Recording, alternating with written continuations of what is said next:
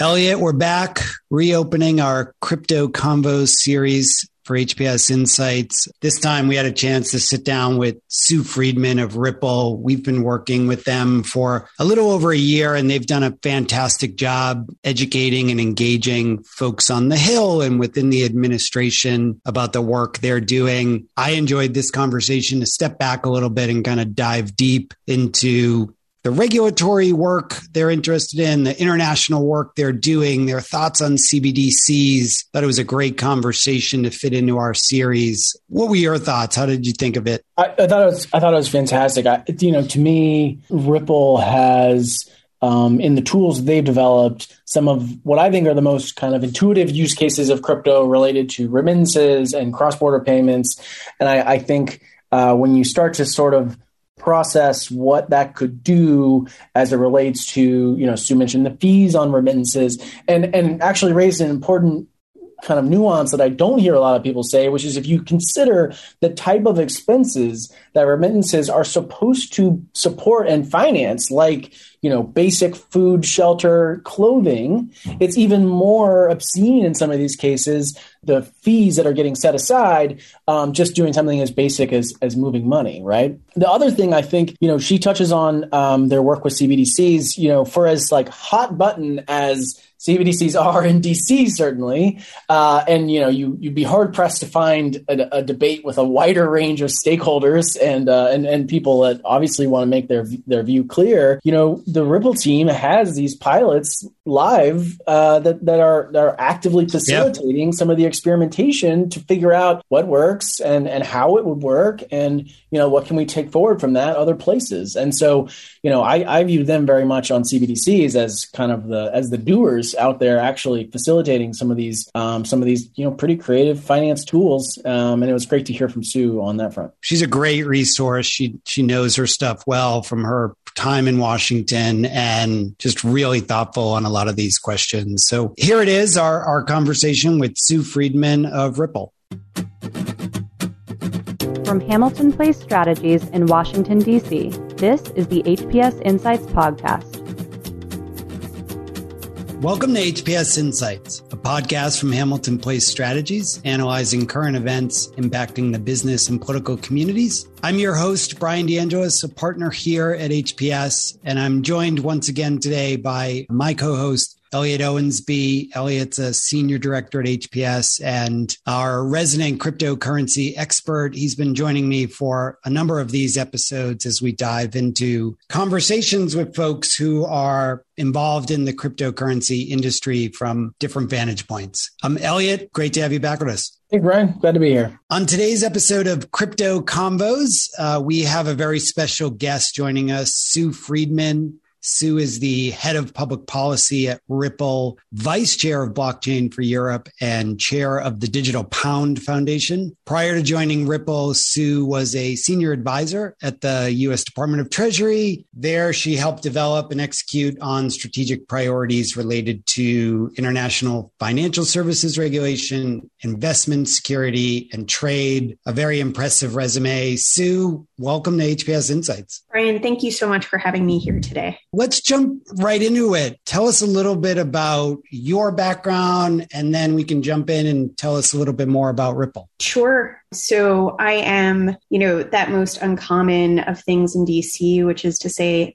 a lawyer by training, and worked at one of the big law firms before making the jump to the Department of the Treasury. And their Treasury deals with basically everything that you could think about that might touch the financial space. So in my role, worked on legal issues related to the international financial institutions, CFIUS, trade, banking. And in my last role there, I was a senior advisor to Heath Tarbert, who was named the chair of the CFTC, but in that role was the assistant secretary for international markets. And it was during that time where I got my first lesson in blockchain and crypto from Treasury's excellent banking team. And it all served as an inflection point, having that 101 in terms of what the space is. And then it was just, I think at the time where a number of companies were starting to look at DC in terms of opening up their own policy shops. The opportunity came up at Ripple pretty much around the same time. And I was lucky enough to be able to join the team here. Perfect. So just for our listeners' sake, around what years was that when Treasury was first starting to look at this and you were over there at Treasury? I will say that I think that others in Treasury were looking at crypto before, say, I was looking at crypto, but I don't want to undercut or undersell all of the knowledge that went in there. But I think our Heath and was briefed, I want to say around 2018, 2019. Great. And then, yes. And I mostly ask because sometimes, in this town, I feel like people think cryptocurrency started sometime in late 2021. But the point being, it's been around for a long time. And DC's, as it often does, is way behind and kind of finally catching up. But never a doubt that folks at Treasury and others were well ahead of the curve on this front. No, absolutely. I think there have been some at Treasury tracking it for quite a while. But Ripple was actually one of the companies that was coming in to talk to policymakers at the time. And I think it definitely, and we've seen it since, has just gotten more and more attention from government officials at all levels. Sure. So tell us a little bit more about Ripple and the work you all are doing. Sure. So Ripple, from its very inception, has been focused on the cross-border payment space. We have an enterprise software solution built on blockchain. That messaging solution, combined with the use of a digital asset, Ripple uses XRP, is meant to help unlock inefficiencies in the cross-border payment space. And I think, those inefficiencies are well known. We're seeing more and more people try and disrupt it, but it is slow. It's inefficient. Much of it has high fees associated to it. And it often, when you're trying to send money cross-border and trying to put it in the hands of people who need it, the last thing you want is 7%, up to 7% of that amount to be eaten up in fees, because that money is usually used for food or clothing or housing or all of the basic needs that you associate with cross-border remittances. So the Ripple solution is meant to help solve that problem. And in addition to cross-border payments, increasingly we're seeing the company focus in other areas, including CBDCs, NFTs. There's a whole range of areas where the company has been getting involved in. But the core mission remains, how do you get value to move in the same way that information does today, as seamlessly and as efficiently? Great. Obviously, by your title, one of your jobs is the policy work here in Washington. So considering where we are in terms of, the administration and Congress trying to define the regulatory landscape, I'd love your take. What needs to happen to provide that sort of regulatory certainty that the crypto industry is looking for? I think it's a simple question with no simple answer. Sure. That's all we want to know. Just if you could, overhaul the landscape, what would you do? I think the core issue that we are thinking about, and I mean it, the regulatory problem is multifaceted, and there are different companies are thinking about it from different perspectives. One of the core issues that we are focused on is how do you better define what these digital assets are within our existing financial regulatory frameworks. So what you hear, are they securities? Are they commodities? Should they be defined as something else? Who has regulatory oversight over these assets? How do you define the space in a way that protects consumers, but that if you are a new innovator entering the market, you understand what these things are and what your responsibilities are to the public and to the regulators. And so there are other bills out there that focus on different issues. Stablecoins are an area that's getting a whole separate suite of bills devoted specifically to how do you regulate stablecoin issuers. But just as one example, but the space that we think about and have been really trying to dig in on, both in the US and abroad, is how do you define the framework for crypto assets? A lot of folks in the industry have come out with calls for legislation that, would designate the CFTC as the primary agency over the SEC. Gensler a few weeks ago signaled, Gary Gensler, that is, of the SEC, signaled he may want to work with the CFTC a little more. Where do you all fall? What should be in legislation, ideally, that helps maintain U.S. leadership in blockchain? I think from Ripple's perspective, a couple of things. I don't think we see Congress necessarily creating a new regulator to have dominion over the space. And so then the question becomes, we also don't look at it as a binary SEC or CFTC. We think that because of the dynamic nature of digital assets, it's likely both agencies are going to have jurisdiction over part of the life cycle on where they fall on the spectrum. And I think we're seeing that reflected in some of the proposals that are coming out there. In particular, the Digital Commodity Exchange Act basically proposes that when coins are first issued, and this was a bill that was introduced last session that we believe will be reintroduced this year, but it essentially tries to split the world in accordance with how the SEC and the CFTC jurisdiction currently works. So for coins that are newly issued that look like capital raises, those would fall under SEC jurisdiction. For tokens that are freely trading, that are decentralized on platforms, those would fall under CFTC jurisdiction. It provides some bright lines in a way that the current regulatory environment does not. And importantly, it brings platforms into under federal regulatory oversight, which is something that we've heard lots of angst about at the federal level, meaning how do you bring these platforms so that they have greater oversight than just the money transmitter licensing regime. So importantly, and this point has been made multiple times in multiple venues, platforms are regulated today. I think the question is there additional oversight that can be brought to bear at the federal level that provides greater consumer protection? And the answer is sure. DCEA seeks to accomplish that. Not to ramble on, but one other point. I think what sometimes gets lost in this debate is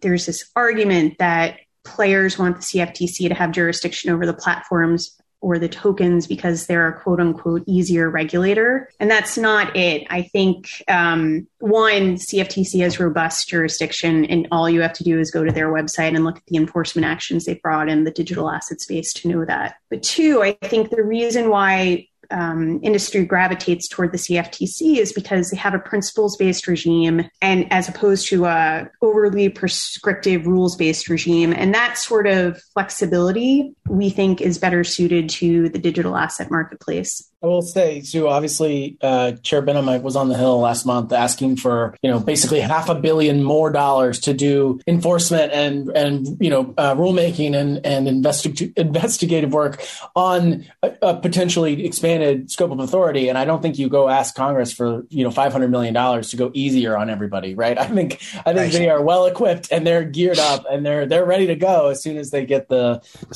sign off, right? I agree with you. That's a very common misnomer that I don't really understand. I think that's exactly right. I mean, whether or not the split is ultimately made to bring the platforms had to have the SEC as a primary regulator or the CFTC as a primary regulator, there is no doubt that there's going to be a robust enforcement, all around. I think it's just a question of which is the better fit. And Chair Benham is clearly making the case that the CFTC has the knowledge and the wherewithal to be a player in this space, and we are supportive of that. Brian mentioned we've been having these conversations with folks, and one thing that's come up repeatedly is, and you touched on it a little bit, the kind of the learning curve in crypto and blockchain and Web3 and whatever you want to call the big umbrella, and how everyone sort of navigates that. To your prior point, of course, there's someone at Treasury, just given the caliber of the staff there, that was like reading the Satoshi paper like the next day, right? Like it's not like all of a sudden in 2018 or whatever this became a thing. But I'm curious in your how would you say, maybe since you've been at Ripple or since from kind of as you dug in on crypto and blockchain, what is your take on how that has changed or not changed in terms of the level of understanding and awareness of kind of even some of the like kind of underlying technologies? I feel like I hear members of Congress are more technical on some crypto things than on, the federal tax code or things that you would really expect they would be intimately familiar with, right? I mean, I'm just curious for your perspective on, has it changed? And if so, kind of, what's the order of magnitude or on which topics do you feel like all of a sudden now people are conversant in a way that they were not before? I think it's a great question. I think there is a greater overall awareness and knowledge on the Hill, even if it isn't internalized by every single member. Every single member has staffers that are internalizing these messages about crypto. And you can see it in the level of discourse and the questions that we're getting at hearings. I mean, 2 years ago when I started, Rep. Sherman was basically accusing everyone who was involved in crypto as being a narco-terrorist. And I think he still will make those statements. But the difference is that now you have other members of the committee who are either actively disagreeing with him or they're just not coming from a place or coming from the starting point that crypto is only used for bad acts. It isn't to say that the market is perfect and that it couldn't benefit from additional regulatory regimes. But I think, what you're seeing are people trying to dig in and figure out how you get to the rational solutions without just making broad assertions about the state of the crypto market in general. And I think that it is a result of the educational efforts undertaken by trade associations, by the companies individually. I think members are taking it upon themselves to learn more. And the result is you get a more robust and substantive conversation about what the endpoint should actually look like. Yeah. And Sue, I think to your earlier point, the industry for quite some time now has taken a pretty comprehensive view of Washington. They're trying to educate all the regulators and the stakeholders on the Hill. They're asking for regulation. I mean, at this point, they're virtually begging for regulation and action. So, they're there, they're educating, they're not pushing necessarily one or the other. They're kind of just trying to inform the entire ecosystem in DC. I do just want to ask one question. It'd be remiss if I skipped over, which is, a lot of people have heard about Ripple and the SEC's legal issues and the lawsuit. So can you just quickly, I'm sure that's a question at this point in the process for the lawyers, but just give us a little sense of what's the basis for that? What's that all about? Sure. So the case comes down really to one legal question, whether or not XRP, which is the digital asset that Ripple uses in conjunction with its products, is an investment contract. And that term investment contract has legal meaning under U.S. securities law.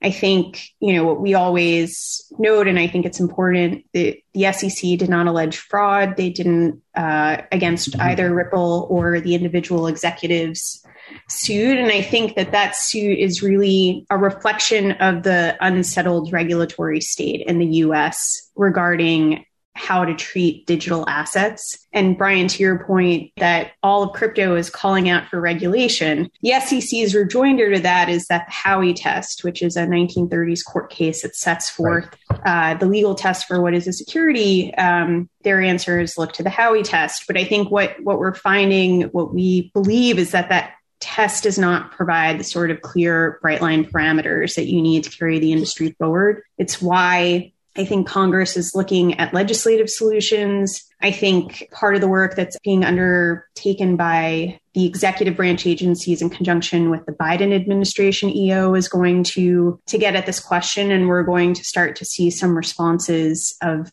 how do you put clearer parameters around a test that dealt with orange groves in the 1930s to have it apply more clearly to crypto assets. And Howey, of course, was the creator of Bitcoin. No, not exactly. Florida in the 30s sounds like it was a lot of fun.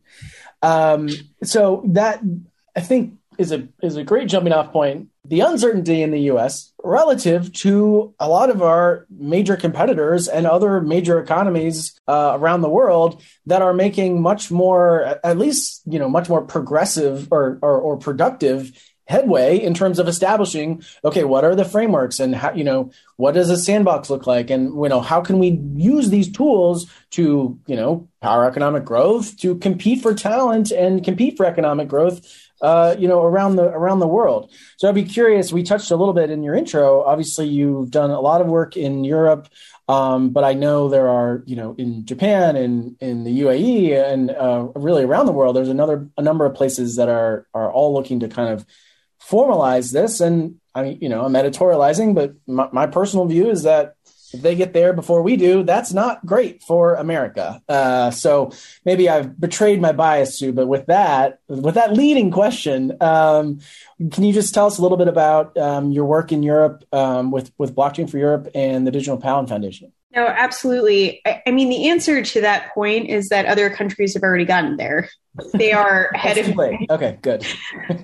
Something that I am sure that the Department of Commerce is going to be taking a look at when they are looking at American competitiveness as part of the charge under the Biden EO. And right now in Europe, the markets and crypto assets regulation is actively being debated. We expect it will be passed by the end of the year. That regulation sets forth an EU-wide framework for crypto assets, and you can have issues with some of the specific provisions of what it says and how it regulates the space. But I think the main point is that it sets forth a clear framework. You will go into the EU and understand who is regulating you, how these assets are characterized, how you can operate and function. And that is absolutely a competitive advantage vis-a-vis the US, and something that I think, our hope is that, and our expectation is that, and we saw some tweets in the aftermath of the Biden EO that Congress is fully going to keep up its work, even while the Biden administration EO studies and reports are taking place, because I don't think we can afford to lose 6 to 8 months while other countries are moving ahead. Blockchain for Europe is very much focused on advocating for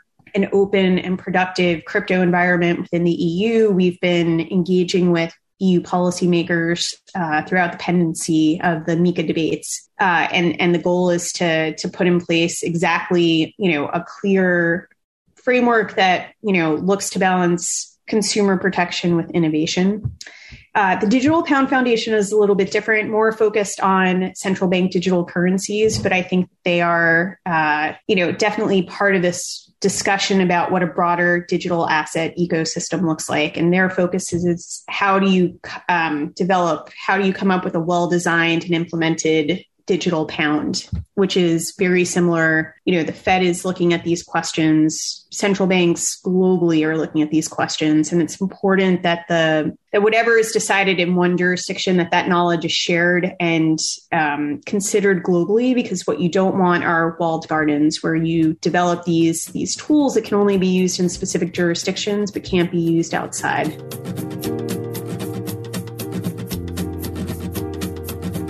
Economics has a diversity problem. The Sadie Collective is the first and only organization dedicated to addressing the pipeline and pathway problems for Black women in economics, finance, data science, and public policy. Named after the first African American to earn a PhD in economics, the Sadie Collective seeks to support and inspire the next generation of Black women in these career fields. To learn more about the collective and how you can get involved, email sadiecollective@hamiltonps.com or visit sadiecollective.org.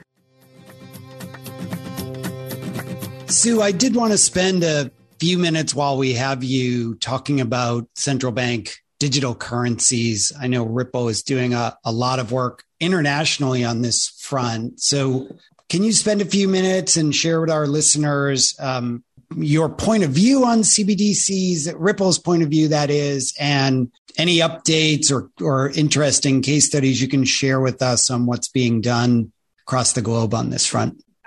Thank you for the question. I think, we view CBDCs as part of that digital asset ecosystem, and not to the exclusion of privately issued solutions like stablecoins, but meant to be complementary to. I think one of the most interesting applications as we think about it, and I think we're going to see some really interesting responses to the Fed consultation that's happening now, but the idea, for example, of programmable money and the idea that a central bank or a government can direct cash to exactly who it intends to send it to for the specific purpose for which it's being spent. I think when you think about this in the context of COVID, it's sort of incredible. Ripple has developed a private ledger solution that's based off the XRP ledger. We are working with Bhutan and Palau are two of the countries and that we have announced partnerships with and that we're exploring CBDC solutions with. We are also involved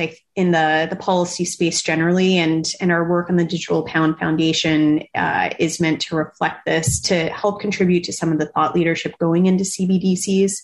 I think, we want to make sure that as countries consider whether and how to issue them, again, that they're thinking about all the ways in which they could potentially be useful. And in some cases, it may be that a privately issued solution is going to be the better choice there. But also, how do you implement third-party actors like Ripple? How do you think about the policy environment? How do you make it function in a way that's effective with existing monetary systems? So, and we are definitely not the only, multiple players. I think there are going to be multiple views. And I think being able to participate in this debate is going to be incredibly interesting as 2022 continues to unfold. Sue, I think we have time for one or two more. I did want to ask, I joked a little bit earlier that DC discovered crypto last year, and the infrastructure bill minted a lot of Bitcoin, Brian. It did.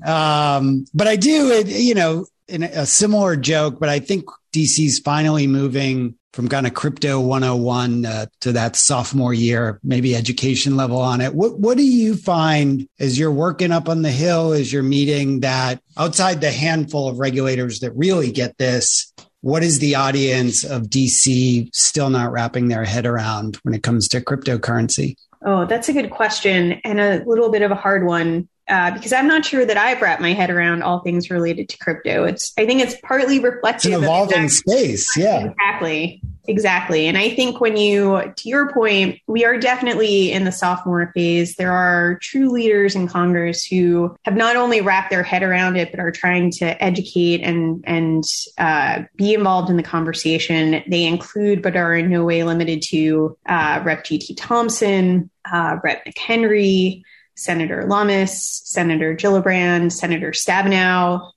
Senator Bozeman, Rep. Delgado, Rep. Khanna is very involved in the fintech space. You have multiple leaders on both sides of the aisle, Rep. Emmer, who are taking the lead in terms of proposing legislation and looking to help educate colleagues on this. So I think for all of us, it is very much still a space where we're learning and trying to get up to speed. But I definitely think you have people who are starting to get into the nuance of it and really thinking about how do you deal with assets that are dynamic? How do you impose regulatory oversight structures that make sense? How do you, and in a way that's, I think everyone recognizes you can't just slap legacy financial infrastructure framework on, but how do you work within those structures to make it work for these new things with regulators that have experience that can be brought to bear? So I think it's if you're a policy wonk, it is a very cool time to be in DC as these things are actually literally being written right now. Yeah, Elliot and I have been saying this to each other for months. It's a rare moment in Washington where the regulatory and legislative part of the city is introducing itself to a new industry, learning it while working with it to regulate. You don't see that a lot in our work and in our time. So I find it a really exciting moment. Being kind to my Twitter addiction, wherein I just DM him tweets pretty much around the clock. But I will just add that one other, unique aspect of it is like, in what other policy debate can you spend call it spend 24 hours, maybe not consecutive, but spend 24 hours looking at some memes and more than about 95% of other people about this topic. True. I mean, that to me is the real gateway drug of crypto. Is it'll just find you out there. And then all of a sudden you're like, whoa, wait a second. Hold on. Why do I know so much about this? I did not engage with Twitter really at all prior to taking this job. And it has been very much straight down the rabbit hole for the past 2 years. A somewhat alarming rabbit hole at times, but it can be. On that note, I have about 1,200 more questions, but you've been super generous with your time. So we'll wrap it there. And I hope you will, join us again for a future episode, because I think we'll be talking about this topic and going deeper into it for probably years to come. So, Sue, thank you so much for joining us on HPS Insights. Anytime. Thank you so much for having me both. Elliot, always a pleasure. And for our listeners, you can check out the rest of our Crypto Convo series at HamiltonPlaceStrategies.com or anywhere you get your podcast delivered to you, Apple, Amazon, whichever is your preference. To hear more and learn more about Hamilton Place Strategies, you can also follow us on Twitter at HPS Insights. I'm your host, Brian DeAngelis. As always, thanks for listening. Thank you for listening to the HPS Insights podcast, produced by Hamilton Place Strategies. For the latest updates, follow us on Twitter at HPS Insights and follow us on the web at HamiltonPlaceStrategies.com.